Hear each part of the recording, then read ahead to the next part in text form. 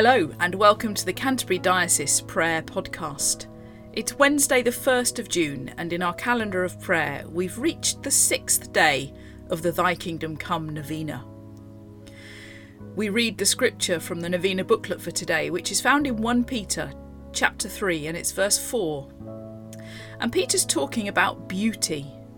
He says this: "Rather, it should be that of your inner self, the unfading beauty of a gentle and quiet spirit, which is of great worth in God's sight."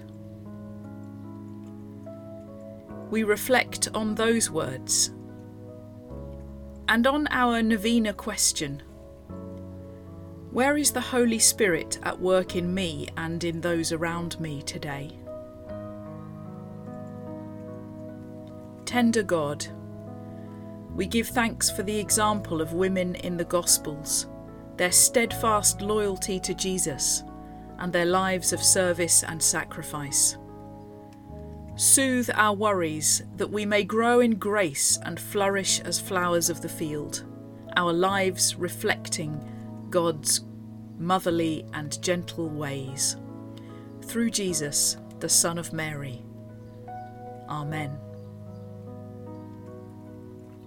We join with the Worldwide Anglican Communion today to pray for the Diocese of Lusaka in the Church of the Province of Central Africa. Lord, in your mercy, hear our prayer.